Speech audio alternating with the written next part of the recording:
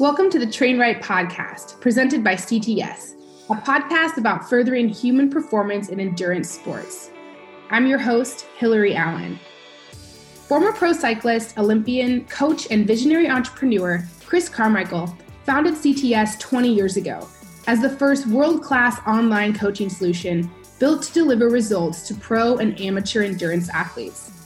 Chris and his team of 50-plus certified coaches are completely driven by innovation and catalyzing new levels of success for the thousands of athletes that they coach daily. Whether you're a pro or a dedicated time-crunched amateur, you're about to learn exactly what's working best today and what's not to get faster, stronger, and achieve your goals from the most experienced team of coaches working in endurance today. This episode of the Train Right podcast is brought to you by Viome. Viome helps you take control of your health so you can improve your energy, inflammation, and immune system health. Viome's award-winning at-home test measure your cellular, mitochondrial, and microbiome health, giving you powerful insights with over 30 health scores. Then they help nourish you by providing precise whole food and supplement recommendations based on your unique biology at a molecular level. And finally, watch your health scores improve over time by subscribing to your precision supplements, following your food recommendations, and retesting. Viome has partnered with the Mayo Clinic, United Health Group, GSK, and others, and is used by Olympic gold medalists and elite professional athletes. Go to Viome.com and learn how you can get your unique insights for better health and wellness. Use the promo code TRAINRIGHT, all caps, at checkout to save $10 on your first purchase. Okay, and here we have Caitlin Girvin. Thanks so much for joining us on the Train Right podcast. How are you doing today? I'm doing great. It's really awesome to get to talk to you from across the world. I know. So, well, tell us where you are in the world right now. I am in Issaquah, Washington, which is about 15 miles east of Seattle. Okay. So I feel like we're kind of in similar climates, though, at least maybe. Like in the Alps in France, I think Pacific Northwest in the U.S. Yeah. I mean, we've actually been really lucky to have a few weeks of really abnormally nice weather for spring. So I've been like, it's been a blessing and a curse at the same time, because it's always easier to stay inside and get work done and be productive inside the house when it's rainy and gross outside. But we've had like really pretty nice and warm, sunny weather, which is a nice treat, I guess. Oh, yeah. I know. I actually had to escape down south to get a little bit more of that nice weather. Kind of reminds me of Colorado. So I've been grateful for that too. But so a couple things, like we're new teammates. So you recently joined the North Face team this year. Yeah, well, I did. And I'm super, super excited about that. I couldn't be more stoked to be on the team and be able to call myself a teammate with people like you. Yeah, I know. I'm so excited. Actually, we met, I believe the first time I met you, you were running a race. I believe it was the Bear 2018. Oh, really? Yeah. That might have been. I remember this because I was pacing my coach, Adam St. Pierre, and I was just, I was running again after like all my injuries and stuff. And I was like, just so psyched to be there. I was like crewing all night, and I was going to like pace him for, I don't know how many miles, but, I remember seeing you because you were obviously, you were ahead of him. And I remember I was like, oh yeah, that's Caitlin. She's so badass. And I remember like just like high-fiving you. I think at the end of the race, I was like, because I'm so awkward, like nervously was like, oh, good job. Because I like, yeah. You mean you were awkward to give me a high five? That seems like it's backwards. No, it's like, it's how I was, because I had never, I still haven't run my first 100-mile race, but I remember like I really wanted to kind of test myself at the longer distances, and I was just doing that. So I really obviously still do think like you're a completely badass athlete. So I was like super stoked when you're on the North Face team too. Oh, cool. That's awesome. Little tidbit there. I remember that. But so, I mean, speaking of like training outside when it's raining, you had to train through probably a pretty crappy winter season, because earlier this year, I mean, yeah, I mean, you were one of the few athletes who's actually been able to race this year, but you did the Coastal Challenge in Costa Rica. Yep. And you had to train through the winter for that. Yes. Yeah. And every year that I make this decision, I tell myself this is going to be the last year that I do an early season race, just because it can be so brutal sometimes. But especially given the situation, obviously I'm super happy that I made the call I did to do some early season racing. But yeah, winter here in the Northwest is, can be pretty tough to train through. There's a lot of, I don't know. It just really like mentally challenges you, I think, to get outside, because for a lot of us, you're usually running in the dark, in the morning or in the evenings after work. And we have daylight here, obviously, but usually, in some parts of the winter, it's not really getting bright until 8, and then it starts getting dark at 4. And we have a lot of gray, cloudy, overcast, kind of rainy days. And so a lot of times, even in the mornings and the evenings, it never really gets very bright. So there just can be a lot of darkness, and it's also everything is wet and soggy. So it can be tricky sometimes to just get out day after day and train through that. But on the flip side, we also have like such amazing, cool, like just deep, dark forests here. And sometimes like having that kind of moody Northwest weather where it's just fog that's seeping in and out of all these old growth trees and bright green moss.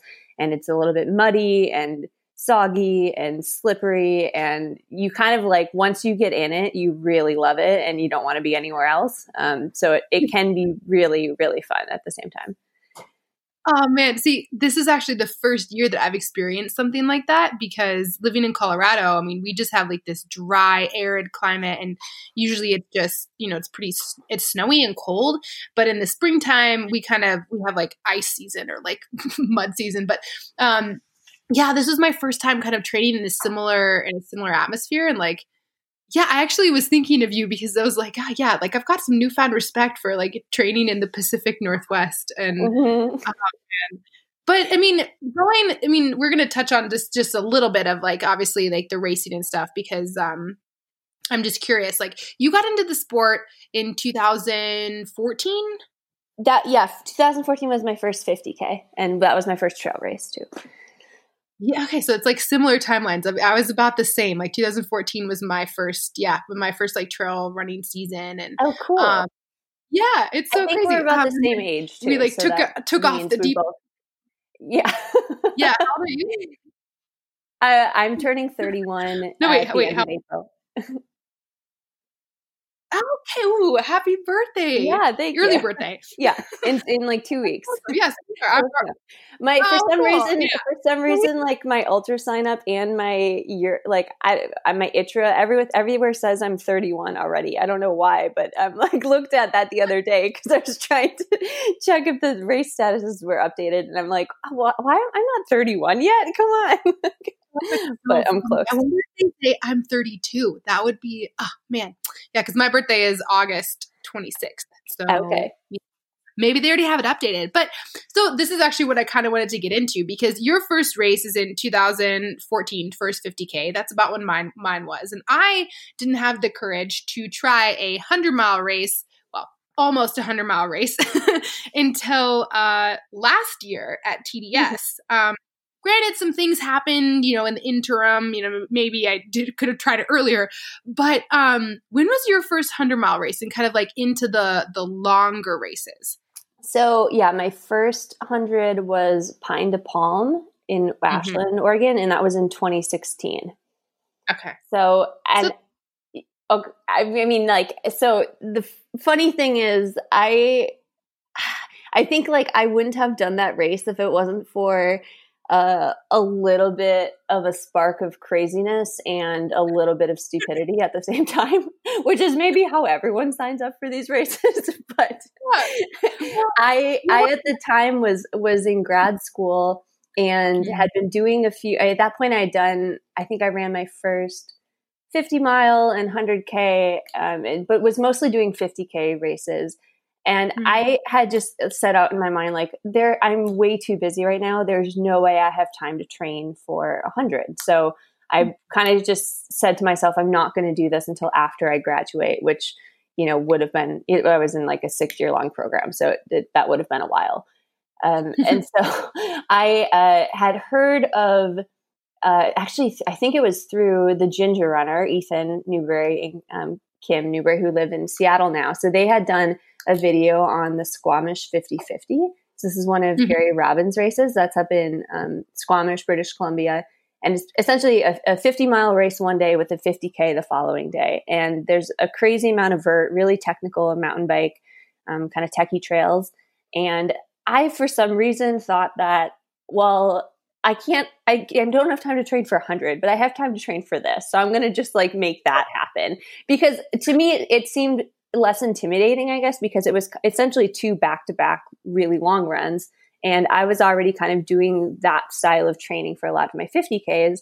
And it also kind of suited my lifestyle, which was a lot of pretty much all of my midweek training at that time was just running back and forth to lab from my house, which was 3 miles each way. So I was running not very much, but, consistently double, 3 miles one way, 3 miles home. And sometimes I would kind of lengthen that just to make a longer route on the way home. And then on the weekends, I'd go and try to, that's when I would get most of my miles, just because that's the time that I had available to do that. And so I kind of thought that, okay, I can't run 100, but maybe I could do this. That would be a really cool challenge. And then in the process of training for that race, it was in the summer, and my husband and I were out in the North Cascades, and we just had clipped off this like epic route of like this 40-mile adventure route, basically, that is usually a backpacking route. And it was one of these things that had been on my list for a long time, but I was like, well, I don't know when I'm going to have, 4 days to go backpack this loop. So, eventually the cool thing about ultra running is you just get to the point where you can do that kind of thing in a single day. So we did that and had plans to run the next day. And I just realized, I'm like, you know what? Like, there is no way that anyone training for 100 runs more than this. Like, this is like insane. Like, this is more than anyone would want to run. So I kind of, I like told I was like laying in the tent that night and thinking like, okay, if I wake up tomorrow and we can do this run that we have planned tomorrow, and I feel okay, then I'm going to try to sign up for 100. And so I ended up signing up for Pine to Palm, which was 3 weeks after Squamish 50-50. And so I signed up for it, I think like a month and a half before the race. And it was just because I'm like, I feel like I'm as trained as I will ever be. I might as well try to do it. So I just didn't really know what I was doing and signed up and jumped into it. So I'm so glad I did, but also like, I don't really know what I was thinking. Well, I mean, as a coach, yeah, it's true. It's like, I mean, people training for 100-mile races, they don't run more than like maybe like there's a 50-mile race, like in a buildup. But I mean, yeah, heck, I don't even have a lot of my athletes like do 50-mile races leading up to a 100K or 100-mile race, because sometimes, again, they don't have time, just like you were saying. So, and how did that first race go? Like, did you like it? Yeah, I actually loved it. I mean, it was hard. I had a lot of challenges and things that, just, of course, things are going to come up when you're doing that kind of a distance. And I also didn't really know what my body would do when I was out running for that long. So, there are things to work through, but overall, like, I had a really great experience and really loved the distance, and ended up kind of feeling like maybe this is my thing. Like, maybe this like long distance thing, like I really like this. And somehow I know I was tired at the end, but I didn't feel as tired as I thought I should. Right. And so I had a really good experience then, and was kind of at that point thinking like, okay, when am I going to do my next 100? That is so awesome. That is so cool. Because like thinking about it, like I think some people really have a strong like positive feeling, or it takes like a long time to like for them to learn. But then from then it's like, this is also one of these reasons why, like, I mean, I admire you as an athlete, because you kind of like, you decided that this is the stuff that you're good at and you've pursued that. So, I mean, even last year, but now, like you finished second on the Ultra Trail World Tour. And this year you also had a pretty strong start to it. What made you decide to not only like take that to the next level? I feel like it's one thing like racing 100-mile races, but then it's another thing racing like multiple long distance races in a year. Yeah. That's a good question and good point. I think like everyone is going to, respond differently to that distance. And I think for sure it would have been too much for me to jump into another long distance race soon after that first 100. So I know I did Squamish 50-50, and then 3 weeks later was Pine to Palm. I don't know that is the best approach because that is pretty close. They were 3 weeks apart. And essentially during that 3-week time, I did almost zero running. I was out walking and just kind of active recovery, but I was definitely not doing any additional training during that time. And so actually, I've kind of taken that approach now for almost every year where I've run 100, I guess, well, actually my next 100 was Western States. So that's at the end of June. And then that same year, so I ran Western States in June, and then I believe it was Cascade Crest, which was in August. So 2 months later, then I ran Cascade Crest. And then the same year, or the following year, I did Western States and then doubled up with Bear. And then last year, I was in Western States again and had planned to do UTMB and ended up not doing that and instead doing the Infinity Loop, which is a longer distance adventure too. But I don't know. I think like part of it is that I'm really comfortable going into a race with a lot of training and then being okay to turn the switch off and really, focus on recovery and not do a lot of training in between that next race. And I think you keep a pretty good baseline level of fitness. Like you really don't lose that much. And you definitely don't need to be doing really long distance things during that time. It's just kind of more tuning. So I've, in the past, especially with Western States being early summer, I've taken then usually July to just kind of chill out. And then I'll focus on doing different kinds of adventures in the mountains. And then my training, normally for that second 100 is mostly based on just adventures that I'm planning, not any actual real focused, heavy duty training, because I think I've been able to put the work in up front and then just kind of maintain it. And I don't know, like it almost feels like cheating the system a little bit because you're not doing a huge buildup twice for 100. But I also feel like, you have to really respect your body because after something like 100 miles, you might need, a month off of real training. And I think that's okay. And some people I've seen, like, especially when I was first starting the running, I would follow other runners who's like, yeah, okay, take 1 day off for every 10 miles. So after 100-mile, people will take 10 days off, or some people will take 2 weeks off. And I've found myself sometimes needing I need like a month without training. Like I'll go for a few jogs, but maybe I'm like not going to be doing any actual speed work or anything for a month or more after. And I think that's okay. Oh man, I'm right there with you. So many things that I love about this of what you just said. I mean, first of all, a lot of the things that I do, it's the same as like adventures. They really like something that like maybe more fuels my soul. And I think it's so individual for people with recovery. And I don't think it's a bad thing for people. It's like, if you know that you like the long distance stuff, like, sure, you can do multiple things in a year. It's just kind of like figuring out what works best for you from a recovery standpoint. And I actually think that that's super smart. And maybe it is cheating the system, but I mean, detraining happens like way, way slower than you think it does. So it's like, you'd have to take a long time off of like doing zero activity before you even start to lose fitness. Like when I was injured, I was like reading these articles and like freaking out. And I think it takes like something like 21 days of like literally doing zero activity before you start to lose fitness. And I'm just like, oh, I would believe that. And also like, I think you have a really interesting perspective on this, just coming back from injury, because it's like, after you take any length of time off, whether it's a week or a year, I think it always is going to be like your gears are a little bit sticky getting back, but you just got to like step back and realize like, okay, like you just got to give your body a minute to figure out what's going on. And maybe that takes longer than other times, but I think just like trusting the process can be helpful. Yeah. And so kind of like to not really switch gears, but this is something that I'm really happy that I have someone else. Like, I feel like we've got pretty similar starts into the sport. Like, I also started running when I was in graduate school, like squeezing in those long runs on the weekends. Like, a lot of my training were like long adventure runs. But like when I did that first race and like kind of started getting into the whole like culture and scene of ultra running and racing, it was something that just like drew me to the sport and like drew me in and just kind of got me hooked.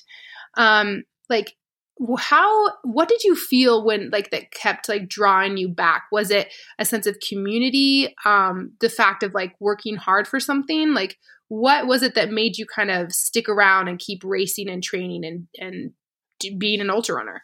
Yeah, I think it's a few things. Like, on one hand, it definitely was the community. I think the community is what kept me signing up for races and going back, because I met a few people at the first trail race that I did that then planted the seed for a bunch of other races in the area. So I just kind of started signing up for some of these local races. And it seemed like every race I went to, I saw another familiar face and I would meet 10 more people. And there's just this kind of like really low key community, come hang out with us vibe in the trail scene that I really loved. And I'd been running road marathons for a few years before this, and I had never really experienced that before. And so I didn't think that kind of community aspect was really a part of running because I had never experienced it.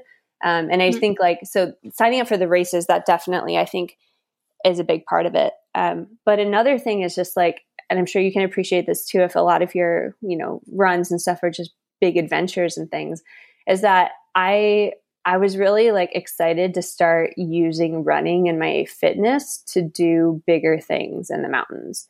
And so it almost was like training and signing up for races was almost, especially at the beginning, like a way to hold myself accountable for actually doing the training, which usually was like something that was actually not really training, but instead like, oh yeah, like let's go do this 30-mile route we've always wanted to go backpack, but instead we'll just run it and call it a training run.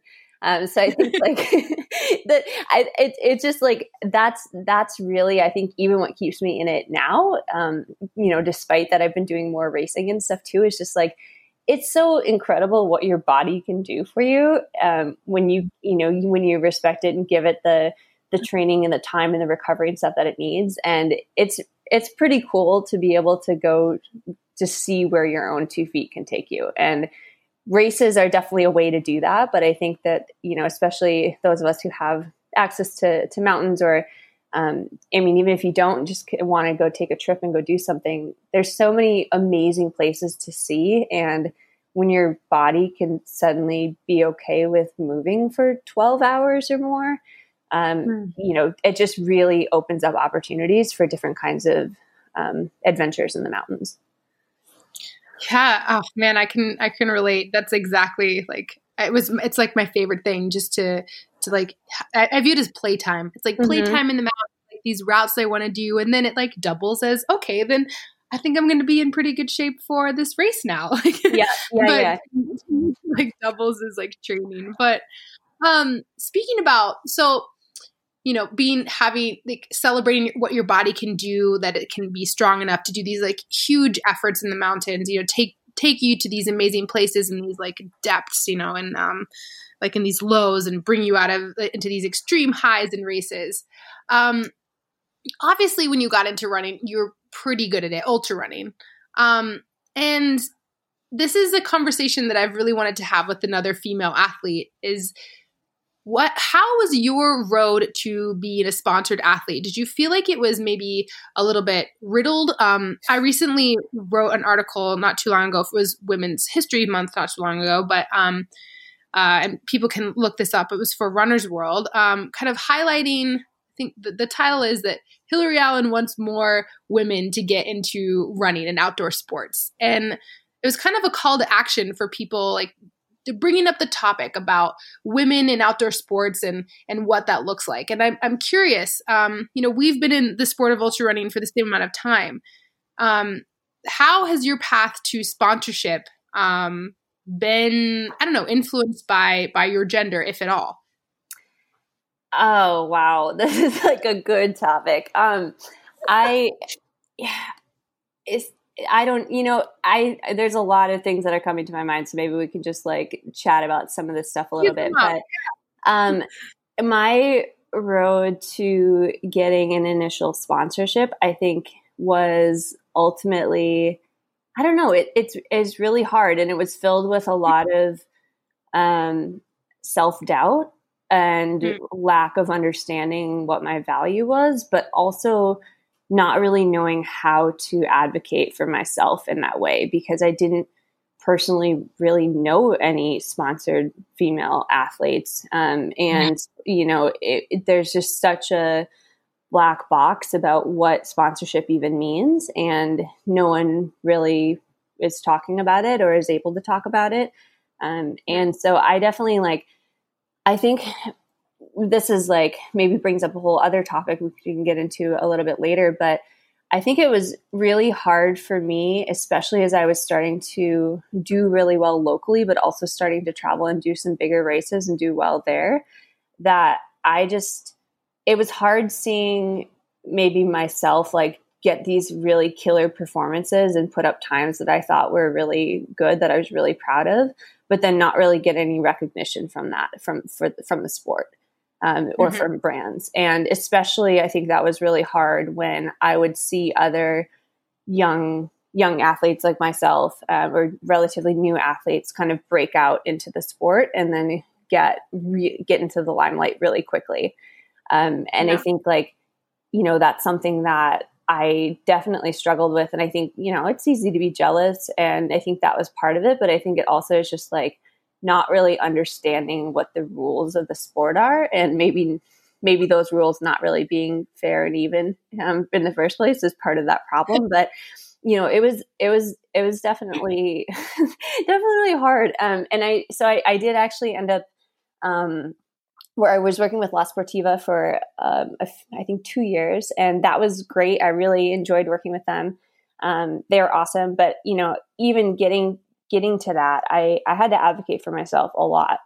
And I think that's something that is never easy to do, whether you're asking for a sponsorship or for a promotion at your job or for even just recognition for work that you're doing. I think a lot of us probably have lots of stories about how we struggle with that. So I don't know. I was hard.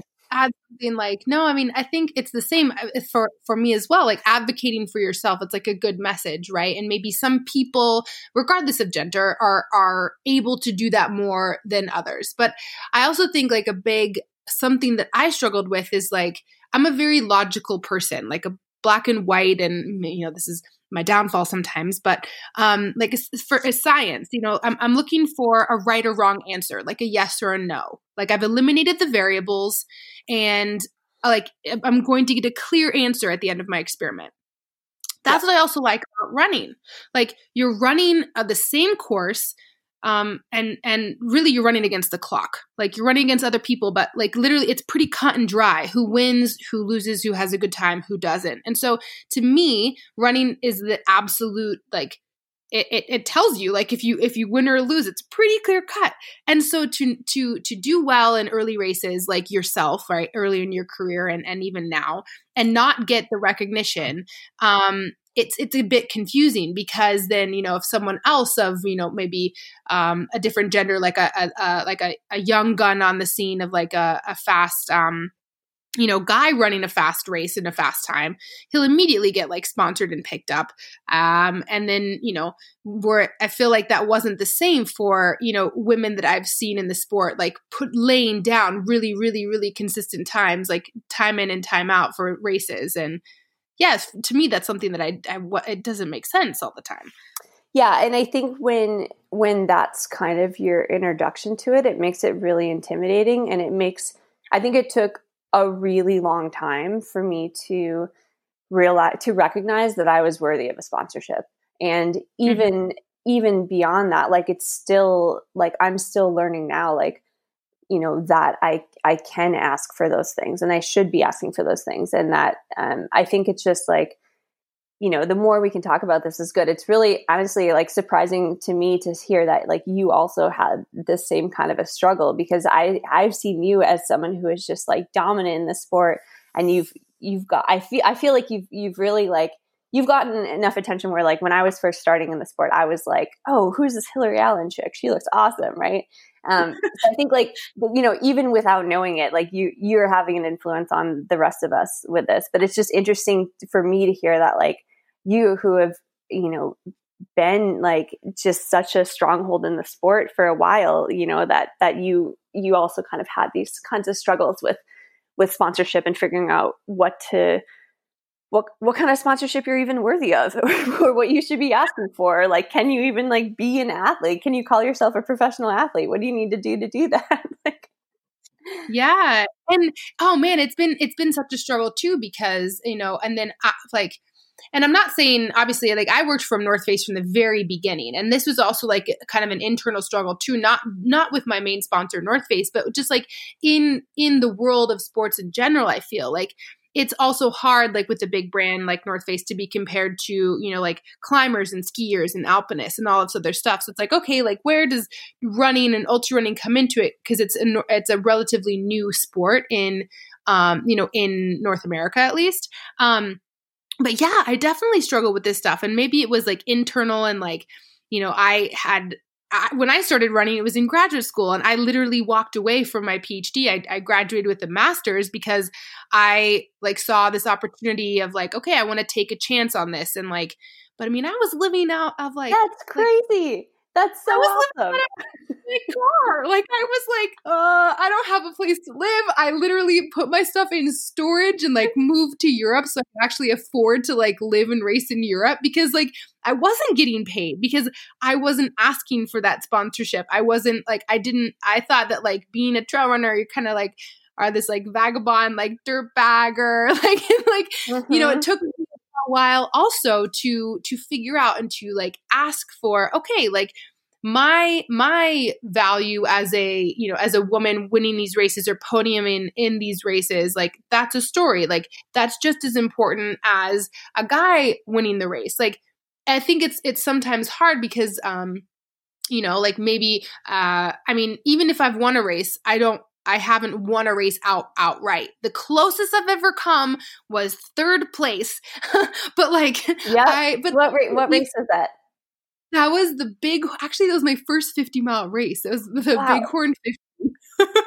And the funny story was that actually my coach now, Adam St. Pierre, I was like, in my recollection of the race, I was like 30 seconds behind him, but I guess I was a couple minutes behind him. But like, I finished third overall in that race. Oh, that's awesome. A couple of minutes in a 50-mile race is basically a couple of seconds. Like, I think we can just agree that you were very freaking close. That's what I think too. But so, I mean, there is the issue too, is like, I was thinking it's like, oh, okay, like, we're not winning these races outright, but like, I mean, look at Courtney Dauwalter now. Like we've got these like women who are racing and placing regularly in the top 10. Like I've finished in the top 10 in certain races. But there's always that thing. It's like, well, okay, for sponsorship attention, like you're finishing kind of in the middle of the men's pack. So there's this argument there, but so maybe it took me a while to like get confidence to be like, okay, well, no, like this is actually like important. Yeah. I know like for myself, and I'm not sure if maybe you had a similar thing for a while since you were also in grad school, but I found myself a lot like rationalizing the level of support I was asking for, given that I also had another career. And I would kind of tell myself like, look, like, sure, I'm not really getting all that much, or I feel like maybe I could be getting more, but at the same time, like I don't really have the time to write a ton of blog posts. I don't really want to spend a ton of time on social media. Like I have another job. This is my main thing, and I'm running for fun. But I think like I didn't realize really until recently that like, no, like, even if I don't need that per se, like I still deserve it and I should be willing to ask for it. It doesn't matter what else I'm doing with my time. I think like recognizing that you're worthy of asking for things is it just takes a while to do that, especially I think when you have, another thing, like another aspect of your career that you're also really passionate about that seems like, oh, well, it's just easy, I think, to like diminish your own value in another aspect of your life when you have something else that you're putting on more of a pedestal at the time. Yeah, absolutely. And I mean, I also think it's like, like justifying these things away regardless. Like we're in the midst of kind of this idea of like, okay, well, there's this movement happening where women or like groups of women are kind of demanding more equal treatment at races. Like, I mean, it wasn't even that long ago when I was racing in Europe, it was back in 2018. That's only 2 years ago, where there were certain races that actually weren't even like offering prize money for the top 10 women, or they'd only recognize the top 5. Or, even in like when the women's competitive field, they had just as many as elites and competing. And I think like if that's already kind of a part of the culture that you're coming into, it's then hard to ask for compensation from a sponsor or, to feel that you're even like, deserving of it. So it's like, It's kind of a catch-22. Like there is this huge welcoming community. I mean, it's what brought you into the sport. It's what brought me into the sport and has kept me here. But it's also this idea of like, okay, well, if we want to take this, it's kind of like a professional level, like we're all training our butts off. Like, relatively speaking, I'm training just as much as like a guy running this 100-mile race. Like, so, why isn't my time compensated as equally as that? And yeah, it's funny. I mean, this isn't by any means trying to be like a rant or like excluding men or saying that like, people are doing things wrong. It's just, and things are changing, right? Races are changing their policies. I think they're opening their eyes and like, they're hearing the side of things. It's like, okay, like this makes sense. So we're going to change it. But I also think it's like we need to continue these conversations because it's not perfect yet, and it's also just like, okay, well, there's like there have been clear discrepancies and like clear differences. And things take a while to change, and even if they are like changing up front, and you talked to Gina Lucrezi about this recently on one of your other episodes with kind of Trail Sisters and their guidelines for races, which I think is awesome. It still takes a while. So if you think of like you and I first ran a trail race 5 years ago, and we're now only really like, this is like probably one of the first conversations I've really had openly about some of these issues and like my own struggles of recognizing sponsorship value and stuff coming into the sport. And I think like what I've been noticing that I think is still happening a lot is that we're not as good at giving recognition to podium females at local races. And I think that that's a problem because everyone starts somewhere and everyone starts local. And I think of myself when I was, hitting the podium and winning some local races, but I always still felt kind of like, whether this was external or internal, and probably a lot of it was internal, I was definitely like diminishing my own accomplishments at those races because I would be like 30 minutes behind the men or however far behind the men. And, also at a lot of these races, like you're as a woman, whether you're winning or third or fifth or whatever, you're generally coming into the finish line amidst other men who are running. Yeah. And, I think it's awesome to go and race the men. Like we should definitely be doing that, but also like that, there is a women's race going on too. And so I think like I definitely would feel sometimes coming across the finish line and there'd be a ton of people there watching because there's other race distances and stuff coming on. And I would come through and people would have no idea that I just won the race. And like, that's okay. I'm not doing it for the external recognition from everyone there. But at the same time, how can we start to really appreciate and value our own accomplishments in a way that's worthy of like, putting ourselves out there to ask for more media attention or sponsorship recognition or support from races or any of these other things. Like, how can we start doing that if we can't even really do that at a local level?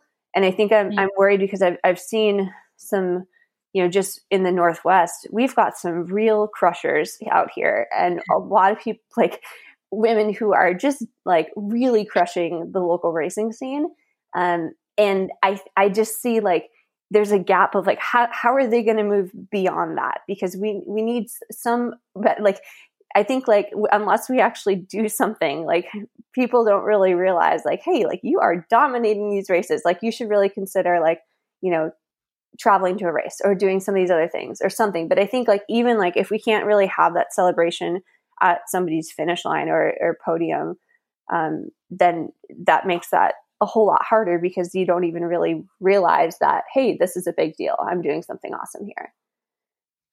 Yeah. I mean, you nailed it right on the head. And I'm just like, it's the same thing as like, I think about my entry into the sport, and I was lucky. I had a strong woman role model. I mean, first of all, I was raised in a family where, like I have an older sister, and like her and I like completely different things. But like, I was told by both my mom and my dad that like, okay, it's not an issue if you're a girl and you like to play in the dirt and like, get dirty and not play with dolls, whatever, every stereotypical thing you can think of for like a girl versus a boy. Like I was super quote unquote tomboy. And I mean, I hate that word, but still, that's how I was raised. So I think like someone like me coming into a sport and then like choosing to pursue a career in sport is, maybe not as far fetched. And I also had a strong female role model who was a professional athlete, and she was like leading the way, telling me it was possible to have. And she also had another career, but she was also a sponsored runner. So, I mean, I think about that too for the next generation, and like also just people currently, because in Colorado, there's so many crushers, and it's like, and then also here in Europe, like you meet these, like literally this old French woman who's like, hiking 10 miles a day with 1,000 meters of elevation gain just to get her eggs in the morning. Like, what? Like, it's like ridiculous. But, how then can you make the jump from, okay, like you're crushing it at this level, but like this can actually like go into more opportunities for someone. It's like, I mean, I love traveling and racing and meeting new people, and also like, challenging myself in these new ways. But like, I want that for more people, like to experience the same thing. Mm-hmm. And I think you're right. It's like, it's an issue of, and in the episode with Gina for Trail Sisters, like, she has some sort of standards for like Trail Sister approved for like certain races, how, the women's field and women in general can feel more kind of like a part of things in a race. But I also think that there's more things that are important for our community to kind of to do and to embrace. And like, I mean, you made such a great point. I mean, I'll mention two things like TDS last year. So I was racing head to head with Audrey Tengay, and we were literally in a 145 kilometer race. We finished 10 minutes apart. Mm-hmm. And that's nothing. And so UTMB, the live coverage, it was awesome. They had like a designated film crew for the women's race and for the men's race.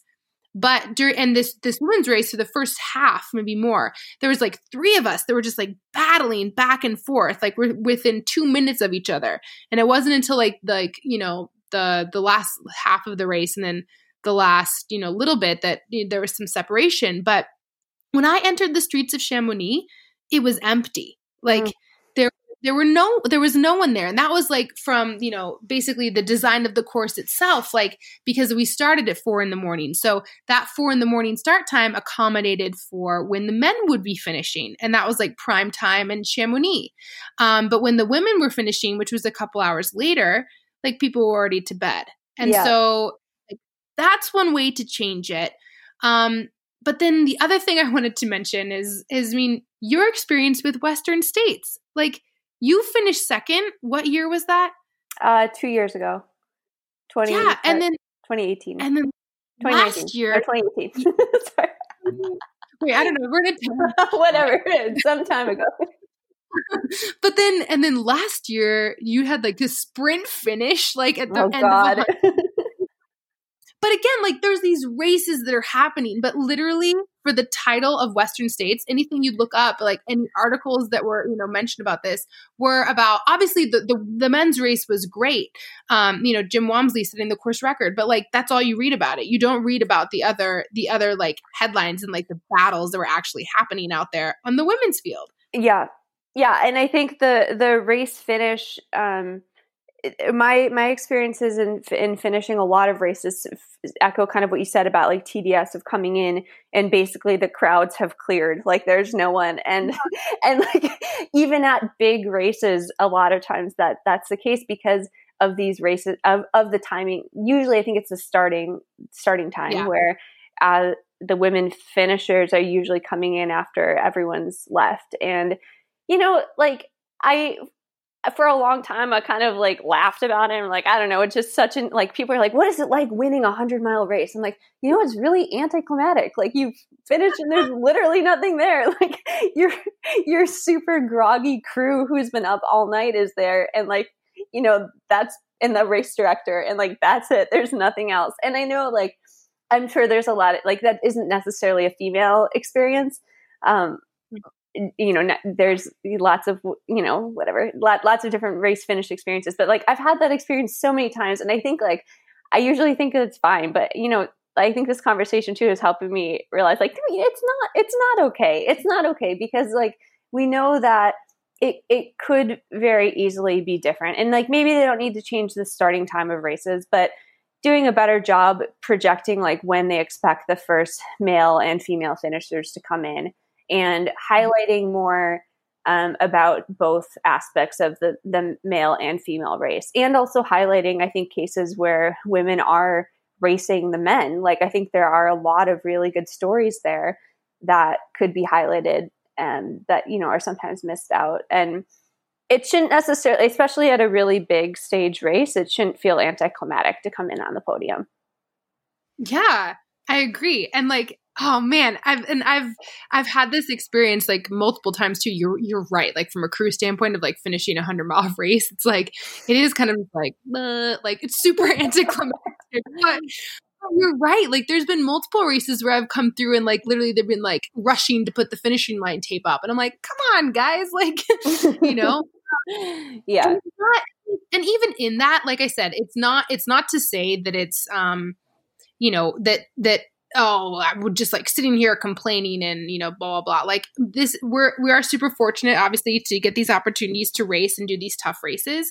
And even with like kind of the sour experiences at a race like TDS or, even in Western States and things like this, like races are trying to correct it. Right. So like I said, TDS, like they had a designated men's and women's, like camera film that like camera crew that was like following around the leaders. So, and they were live streaming it. So like my parents got to watch the action unfold, which is like insane. Cause like, it made ultra running interesting. But, I think that this can be taken and applied to even like the local races, because when people first, like, how cool would it have been like in, like in your first 50K experience where like, your race result was like just as celebrated as, the guy that won it. Like there are certain races that do this super well. But I think again, like to have the sport continue to grow, for participation to increase on both the men and women's side, like that's a really cool way to get more people in it and like become invested in ultra running, because I mean, you work really hard to get to the start line and you fight for every mile sometimes to get to the finish. So yeah. Yeah, absolutely. And I mean, yeah, we're in this other, like, it's so cool to like talk about this stuff with someone else who's kind of like experienced the same thing. But I mean, we're also in this, like, we're kind of in the middle of this movement of like women supporting women. And I love to see it. It's like with Trail Sisters, and also just like, I'm super happy to be a part of the team like North Face, like where they have, this idea of like basically highlighting the strong women that they have on their team, in hopes of, showcasing them to, basically show the next generation of girls. It's like they have a mentor to look up to and be like, okay, she can do it. She looks like me. She does stuff that I like to do. Like I can be like her. So I think like that's a start. I want to mention, basically the other race that you got to run this year. And they had a hashtag for that race. It was called The Future is Female. And why was this like, what kind of did they do that was different from other years and other races that you haven't seen before? Yeah, I'm glad you brought this up because I wanted to mention this, that so at Trans Gran Canaria last month, they had basically at the start of the race, let me back up. As you said, their hashtag kind of theme for the year was Trail is Female. And there are a bunch of kind of little things that they did throughout, the pre-race briefing in terms of bringing more elite women into the field. So they had a really, really strong women's field. They changed the logo of the race, which is normally kind of a silhouette of a guy with his arms up, and they added a ponytail and made it a woman, and so like that little gestures like that I think are really awesome. But one of the biggest moves that they did, which was super powerful, which was at the beginning, everyone's kind of standing in the starting corrals, and there's music and lights, and we're on the beach, and there's kind of a lot of commotion, but there's a lot of media and press there. Like basically the entire start area is just like packed with media.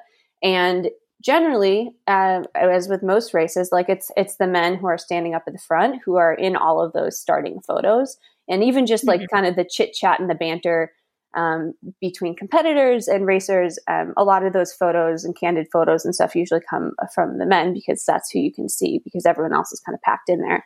And so before the race started, they made an announcement to bring all of the females to the front for a photo. And so we all kind of we're like, okay. So we all kind of work our way to the front. The men step back because they announced for the men to step back and all the elite women to come to the front. So we took photos, and that was really cool because actually even just standing there and getting a photo with all of us women there and looking around and seeing the rest of the women's field was really empowering and really cool to be like, okay, we have our little bit of our moment here. And just naturally, after the photo is taken, everyone just kind of starts to step back and disappear into the crowd because that's what we do. And they stop. It's like, no, women stay on the front. And I actually people were noticeably a little bit uncomfortable about that. Like, really? What? We're in the front? But yeah, but we've got Pau Capel and Dylan Bowman and Pablo Villa. They're behind us. They're going to trample us, right? And no, they're not going to trample you. You'll be fine. But it was a little bit of this kind of weird moment of okay, we're actually standing at the front. Okay, I guess we're starting at the front. And I cannot tell you how amazing that feeling was when the race started, and it was just the open beach with. I mean, I don't know, hundreds, probably don't know if there was hundreds, but let's say it seemed like hundreds of people with cameras just lining the initial, kind of takeoff spot of the race. And I've never had that feeling before of starting at a big race and just seeing an open space ahead of me. And that's something that it seems like such a minor detail, but there was so much energy that I was feeling from having that experience. I almost was crying because I'm it was tears of happiness. I'm but also kind of sad because I can't believe that I never even knew what this feeling was like. I didn't even know I was missing this. And so that kind of energy that, the men who end up on the podium are feeling as they're starting the race, meanwhile I'm in the back, trying not to trip over people. Of course, literally everyone else who's running the race is having that same experience. So I think it's really easy to put yourself into that category and be okay, yeah, well, all of us are experiencing this together.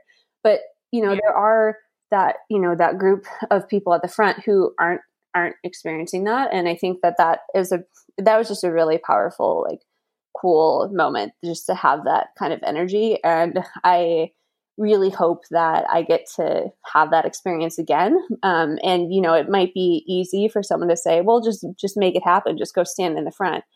And I don't think it's that easy. And I don't know if you've done that before, tried to make your way to the front of a race before, but I've definitely heard of other elite women who have tried to do that and, end up kind of getting their way elbowed back. And then they end up trying to purposely beat the people who were pushing ahead of them. But have you ever had that kind of experience of like standing in the front of a big race like that? So like the smaller local races, but never at a, actually with TDS, I think I was kind of on the front line because they kind of did the same thing. Like everyone was kind of there, but I think I was like not absolutely first. I was like in the second because, in Euro races, they always like start super fast. So I was like, don't want to get old. But I remember like exactly experiencing what you were saying of like, like taking a step back, like even it, like sometimes even when I look across the starting chute, like, they have like the elite corral. And then like when they separate the two, like there's all these like people that are coming up to the start and like these men that are like pushing their way past me. And I'm like looking at them, I'm just like, okay, but like, dude, I can, I'm pretty sure I'm going to beat you at the end of this. Yep. Like, why are you trying to like, go ahead of me now? But no, I can imagine because it's like, sometimes it's scary. Like at a race like Transvolcania, I remember it's like, you have to kind of race to this like single track trail and it's like complete mayhem. And, you have to worry about tripping. I know like one year, like Emily Forsberg, she like fell in the beginning 500 meters and like cut her hand really bad and ended up having to like come out of the race. And, for that reason. And yeah, it would be an amazing feeling to have like at a huge race like that. And I was like I was so happy, to see that. And I think, it's a long race, like a lot can happen, but I think like, and maybe people were criticizing the race's decision to do that. Cause they're like, well, like obviously like, the men beat the women at like ultimately at the end. You beat a lot of them winning that race. But still, I think it's more of the symbolism and like what it represents to be like, okay, like, yeah, like this field is here too. Like they're competing, like they're just as important, to highlight as the men. And, I've also had like so many experiences of, in like even like finishing a race or like, race photos. It's like where I'm never alone, like there's like someone with me and I'm like, nah, who is this guy? Get out of the shot. Yeah. No, that's like all of my finished photos. There was even a finished photo when I was at what was this, 2 years ago, I think, the Trail World Championships, which was in Spain. I ran and I think I finished 10th. I was so excited, but there was someone proposing on the finish line as I was coming through. And I just was like, I almost ran into him because there's like you have to run up and then down because that was like where they get the good photos, I guess. I don't know, so they had like the finish line actually elevated. And so I like can't come over sprinting, just like wrecked and so stoked that I had this big finish. And I like almost ran into people that were getting engaged. And like, that was lovely, but also like, I think my mom was more upset about me than not because she was watching on the live stream, be like, get out of the way. But Oh, that's so fun. That's hilarious. Yeah, but like the starting line thing, I think like knowing now what that experience is like, I'm going to really try to hold myself accountable to like pushing my way towards the front more. And even if it makes me uncomfortable to do that, I'm going to try to do it. And I'm also going to try to bring other women with me because I think like I would be if I hadn't had this experience, I would be unlikely to do that by myself. But if someone else, or like if I was with you on the starting line, you're like, Caitlin, get up here, let's go to the front. I'd be like, okay, I guess we're doing it. So I would try to do that. And I think like you mentioned this thing of kind of like women supporting women. And I think that is really important. But I think like another, I don't know, maybe dark side of that is that I think we're in this movement of people like women asking for more and women really trying to highlight and help support other women to help other women get the recognition that they deserve. But I think like another equal part of that, which is really hard to talk about sometimes, is like, how do you as a woman who is really trying to get more recognition for yourself and your own performances, how do you balance those own asks and your own self-worth with also supporting your competitors and pushing your competitors forward, especially in a space when we're talking about like sponsorship or like race recognition or money to travel to races and stuff that like we know that there's limited access to.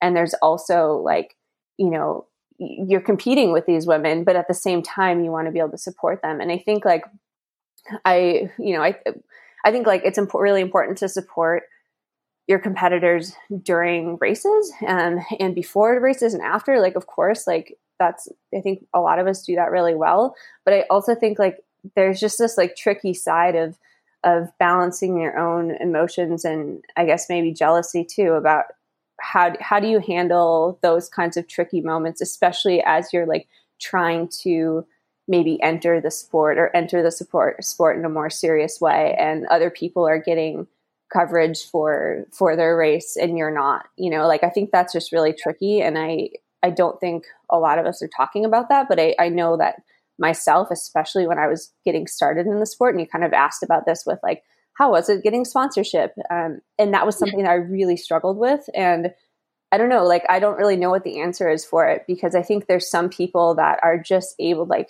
I have some friends like this who are just so able to open up and be wholly supportive of everyone and just promote people all the time, kind of like, and put themselves to the sideline. And I think that that's great, but I don't think everyone is capable of doing that maybe in the same wholehearted sense, because I know personally, like I also am trying not to put myself on the sideline because I've done that for so long. And so I'm trying now to find a way to like, how do we as women support each other while also dealing with knowing that, okay, sometimes supporting someone else means you're not getting that, you know, that sponsorship, or you're not getting that race money or something. Yeah. And it's really tough is because, I think we're all almost competing for, you know, even when we're talking about sponsorships, it's limited spots, especially when compared to the number of sponsored male runners that are out there. So for sure, I mean, I've experienced this many times about that definitely that darker side of sponsorship and, you know, of wanting to support other and be a good role model and support other women, but then also feeling at the same time like, but I don't want to jeopardize my position or anything like this. It's a hard balance to strike. And I agree with you. There are some people who can do it super well. And I mean, I think of like people in the running community, like Emma Coburn, like, you know, her and all the like boss ladies that she trains with. But I'm, you know, like they're, you know, building each other up. And I think honestly, when I think about it, like I love it on the start line, how I can like hug my competitors and like support them. But then like during a race, like you want to kick each other's asses. Like you want to do you can. And I think it's that delicate balance, just like, you know, how the boys do it, but it's like, you know, don't hold grudges. It's like, you know, you one bad performance or one great performance, like doesn't define you. But I think it's like, we can get sucked into this circle of like only concerned about ourselves. And that in fact is not what is going to make the sport better as a whole. And my coach, actually, he says this to me, especially for like, you know, training with other strong training partners. Like, so I, you know, in Boulder, Colorado, you know, a lot of my training partners have been men over the years. But like in Boulder, there's all these strong women. And so my coach was like, yeah, steel, sharpen steel, Hill. Like you're racing against these ladies, go train with them too. And I think it can be like this really cool thing. And that's kind of what I've kind of settled on as a way to like women supporting other women, is like to check myself. Like, okay, like maybe some days I can feel a little bit like hurt or like meh, like mad if like, you know, I'm feeling like I'm not getting recognized, but it's also just like, okay, like also understand that building someone else up and celebrating their accomplishments does not take away from your own. And in fact, it's bettering the community as a whole. Yeah, and absolutely. Totally agree that like the more that we can, you know, support and highlight each other's accomplishments, the more it builds women's running up in general. And like, that's good for all of us, for what we're all trying to accomplish. And this is a goal of mine that I have, is like coming up with these like cool expeditions or just projects in general, whether they're like training for a race or just an adventure in general, but to have a strong woman partner with me. And I think to end, because I could talk to you all day about this stuff. I wanted to ask you about this project that you did. It was called the Infinity Loop, and you did it with a female partner. And I think that was like, not only was it just such a badass loop in general, like there are hardly any just only female groups kind of doing big adventures in the mountains. And I think this is something to kind of like that everyone I think can like kind of, like relate to, and like if they're looking for ways to change and like move forward, like this is the way to do it. Like get out there and like pick another badass lady to get out there with you. Yeah, totally. So this the Infinity Loop. So just because most people probably don't know what it is, it's a route in Washington State that goes around Mount Rainier. So a lot of runners have probably heard of the Wonderland Trail, which is a pretty popular FKT route. And that's a 93-ish mile route that circumnavigates Mount Rainier, which is the highest point in Washington. It's a huge volcano. And the route itself goes over all the way around Mount Rainier and also includes 2 summits up and over of the volcano, which is pretty technical terrain. It's all glaciated. And so you're bringing up ropes and mountaineering gear for that, and kind of navigating through crevasses and stuff. So it ends up totaling to be about 140, 150 miles and, oh boy, something like 40,000 feet of elevation gain. So it's a pretty gnarly route, and it involves obviously like running the trail itself. So it's like 100 miles of running, plus then these 2 technical mountaineering summits and descents. And so, first of all, like I've been mountaineering actually for longer than I've been trail running. And I wouldn't say I'm a super hardcore mountaineer by any means, but I definitely really love it. And that's kind of been something that like I've been wanting to dive more into. And in the past years, I've tended to focus a lot of my spring, which would normally be a lot of mountaineering time, into training for races. And so anyway, this is something I really want to kind of focus more time on personally. But I've only ever gone up on mountaineering trips with men before. And this started with a lot of groups of friends, and they're awesome guys, and I love them, and they're really supportive of me, and help make me feel like a really integrated member of the team. And also then as I got more experience and my husband and I started doing more things together, we actually have done, I'd say like most of the routes that we've done in the last few years have just been the 2 of us. And so then it's just kind of like a teamwork of our little duo. So this was really the first time that I have done any real technical stuff with another female.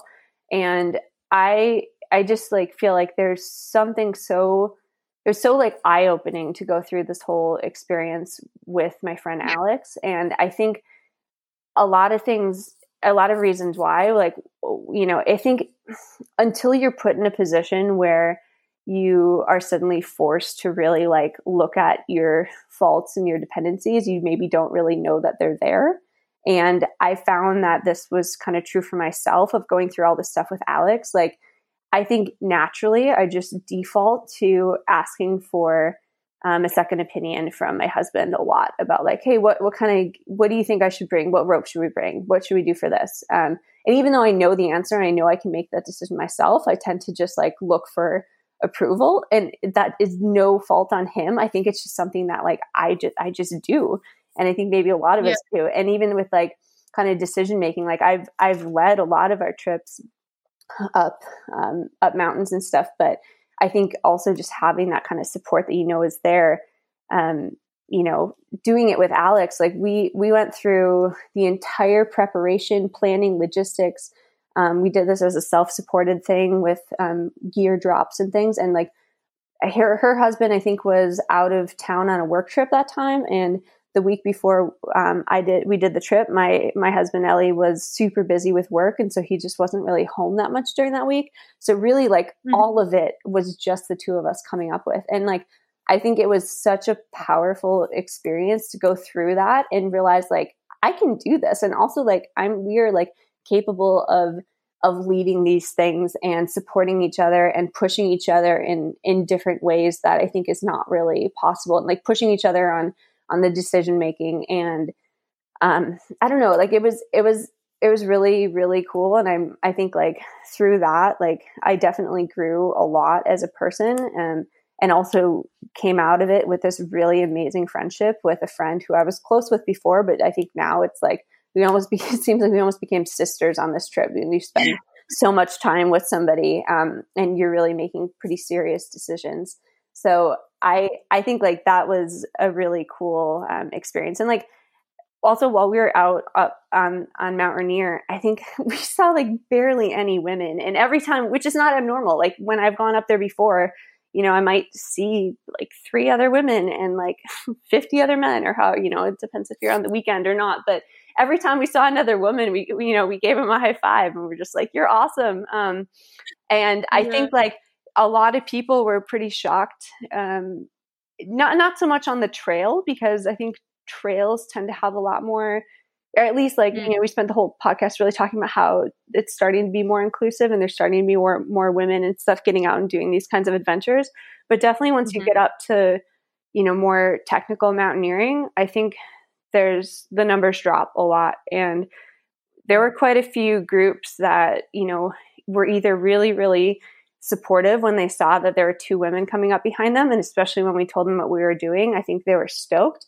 But there were also a lot of people who were really hesitant to let us pass them, or kind of maybe not the most encouraging because we were women. And I think like, I don't know, I think that that's something that will take time to change. But I also just think that the experience of going through something big and audacious like this with another woman was really awesome. And I would encourage anyone else to do that. But I think to get there also, like, it takes inviting friends and partners and stuff onto things like this, because I think there's a little bit of a bottleneck, and women maybe who want to be doing more of these kinds of adventures, but don't quite have the full skill set they need to get there. And it's going to take someone else, whether it's male or female, to grab their hand and be like, hey, come do this thing with me. I'll teach you how to do it. And I think a lot of times like that kind of piece is missing, and it only helps perpetuate this stigma of what men and women are capable of doing. Oh my gosh. You just like the last question that I was going to ask you to end this is like, what is your advice to, the next generation of women, or, women who are just getting into trail running right now? Like, do you have any advice for those women who are training hard, like they're super excited about the sport, and they want to see where it can take them? Yeah, I think probably most of us have goals and dreams, and even like maybe like bucket list things that we want to do, but we're kind of afraid to go for or tell other people that we want to do, because we're not really sure if it's possible, or we think maybe it's a little bit crazy. And I think I've been doing that to myself for years, and little by little, I'm starting to check those things off and starting to learn that it's not crazy. And actually, like, you can go for those things. And so I think like the first step towards a lot of this is just listening to your gut and trusting yourself and being bold. And then after that, going for asking for help, finding other friends to go out with, getting the resources and stuff you need to do this kind of thing. Finding role models and asking them for help for things, and not being afraid of that. And I think if you are in the position, where you have people asking you, or you're trying to lead by example, and I think like you and I definitely am going to try to do this more, like be open to helping people and sharing advice with people, and just trying to do the best that I can do to help provide resources to get people out there and kind of break some of these stigmas a little bit more. Oh man, I love it. And I think you're right. It's like, it's kind of people taking responsibility, and also just like being the source of like a positive encouragement. And with that, I think it can go a long way. And Man, it's been such a pleasure talking to you. Thanks so much for taking the time. I mean, I think like we had, like I said, I could keep talking to you for forever about all this stuff. And I encourage those of you who don't know about the Infinity Loop, like look more into it. It's super gnarly. I'm like, oh man, I want to just have like a podcast interview with you about like that experience. But yeah, there are a lot of stories, but yeah, no, we could go on forever. So we should probably cut it off here at some point. But thank you so much, Caitlin. It was such a pleasure. And yes, I guess, I'll see you on the trail sometime soon. I hope so. Yeah. And thanks so much for having me on. And thanks for not being afraid to talk about some of these kind of tricky topics with me. Absolutely. Anytime. All right. Talk to you later. Thanks. Thanks for joining us this week on the Train Right podcast. We hope you enjoyed the show. Make sure to visit our website at trainright.com/podcast. You can find social links and more information from our guests, and you can also subscribe to the podcast so you never miss a show. You can leave us a rating on iTunes there too. Hope you guys tune in next week.